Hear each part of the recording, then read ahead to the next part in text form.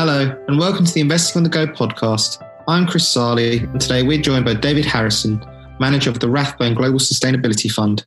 Thanks for joining us today, David. Thanks, Chris. Lovely to be here. I wanted to start by talking about the fact that it's 5 years since the UN Sustainable Development Goals were introduced. Could you please tell us what the aim was with these and how successful they've been in the past 5 years, and perhaps also maybe where they also need to make some improvements? Yeah, so it's a great question. So the United Nations Sustainable Development Goals, or the UN SDGs, were introduced in 2015, like you say.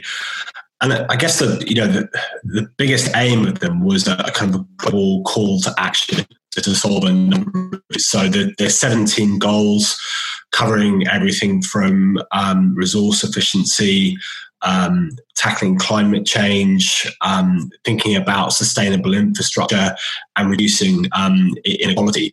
And these were really important because they were kind of one of the first global frameworks that has been adopted, and being very clear in what they're trying to achieve. You know, there's 17 of them.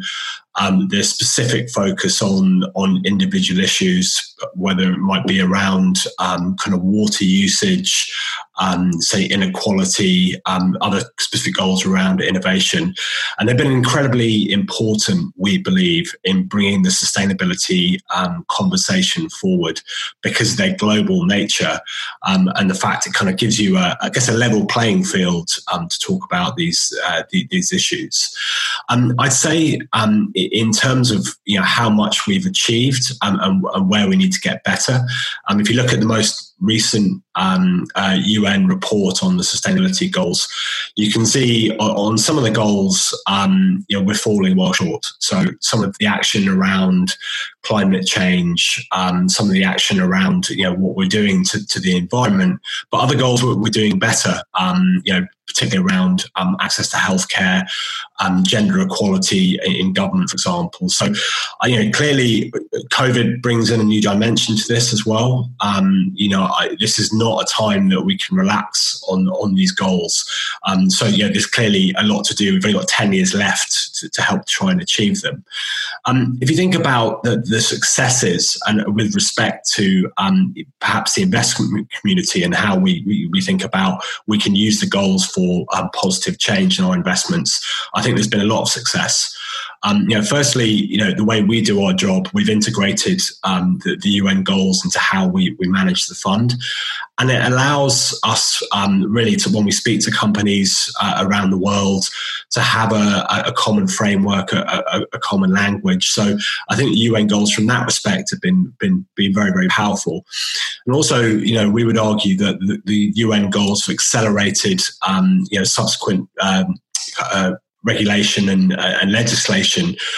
So if you think about EU taxonomy and some of the climate specific goals that are coming through in Asia and the UK, for example, the UN goals have been very strong in driving this.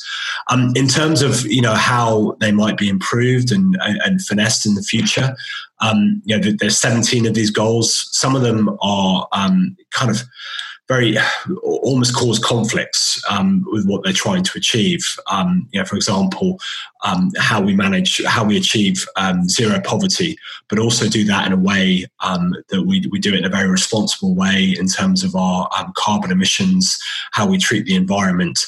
These are things I think we need to think about for the future.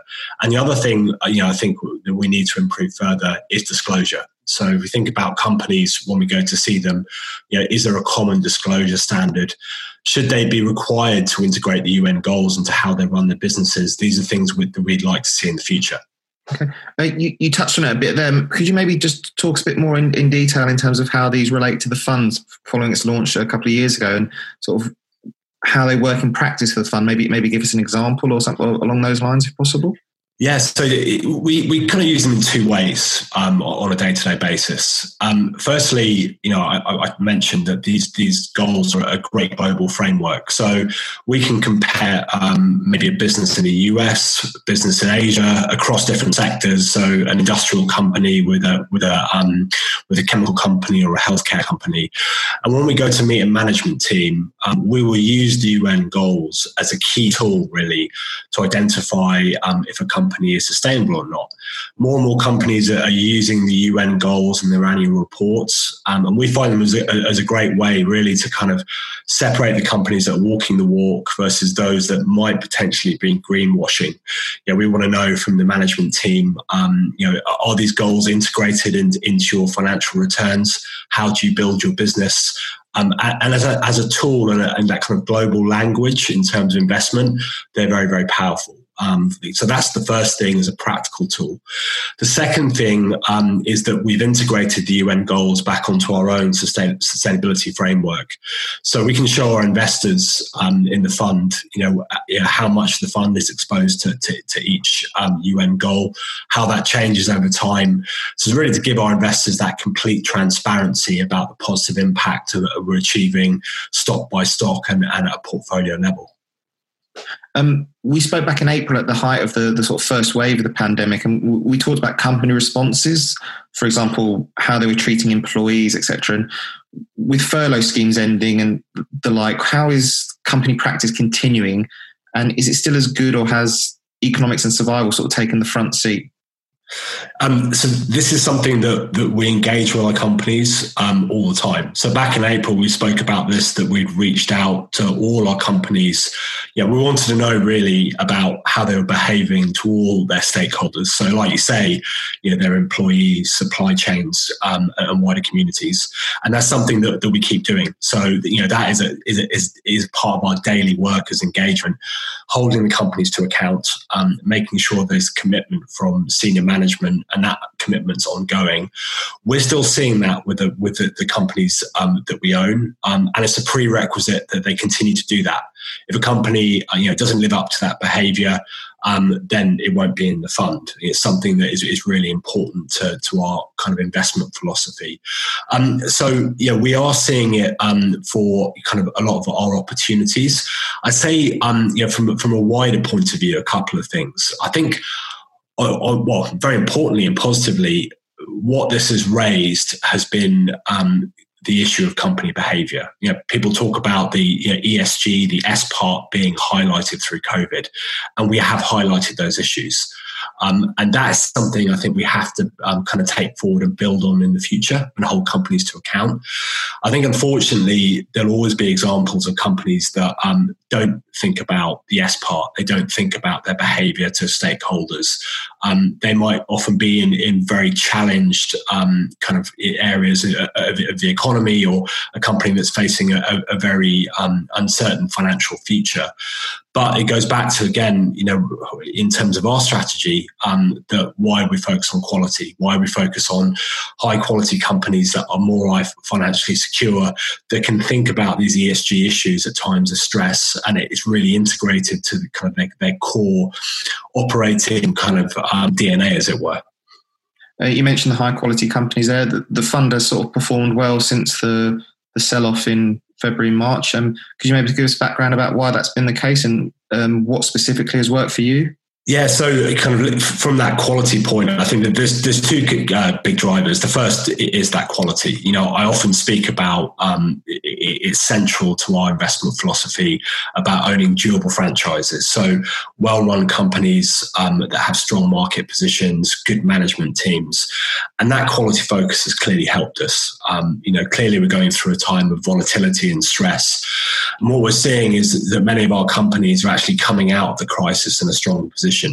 In many cases, their ability to work with their customers, to our previous point, work with all their stakeholders, that is something that has been rewarded in the market, and again is a core part of our philosophy and will remain so.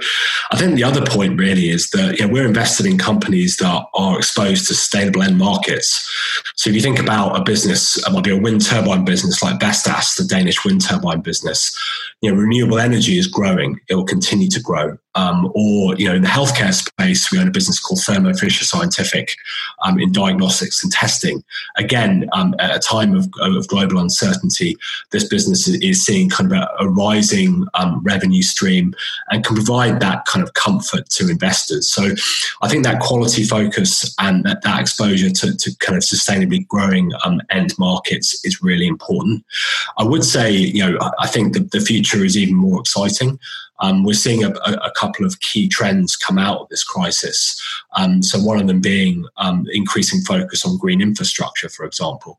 As there's more fiscal stimulus, more of it is green infrastructure. Yet the starting point is really low. If you look at kind of global renewable penetration, it's still below 10% in many cases. So we see the runway for growth being significant over the next 5 years. Or in another area, if you think about vehicle electrification, electric vehicles, the percentage of the overall fleet is still very, very low. But companies are really accelerating that move away from carbon intensive vehicles. We think that kind of the opportunity set over the next 10 years is really significant. So we benefited. But like I always say, we're very long-term managers and we think that the future is really exciting. That's great, David. Thank you for joining us today. Thanks very much. And if you'd like to learn more about the Rathbone Global Sustainability Fund, please visit fundcalibre.com. And while you're there, remember to subscribe to the Investing on the Go podcast. Please remember, we've been discussing individual stocks to bring investing to life for you. It's not a recommendation to buy or sell. The fund may or may not still hold these stocks at your time of listening.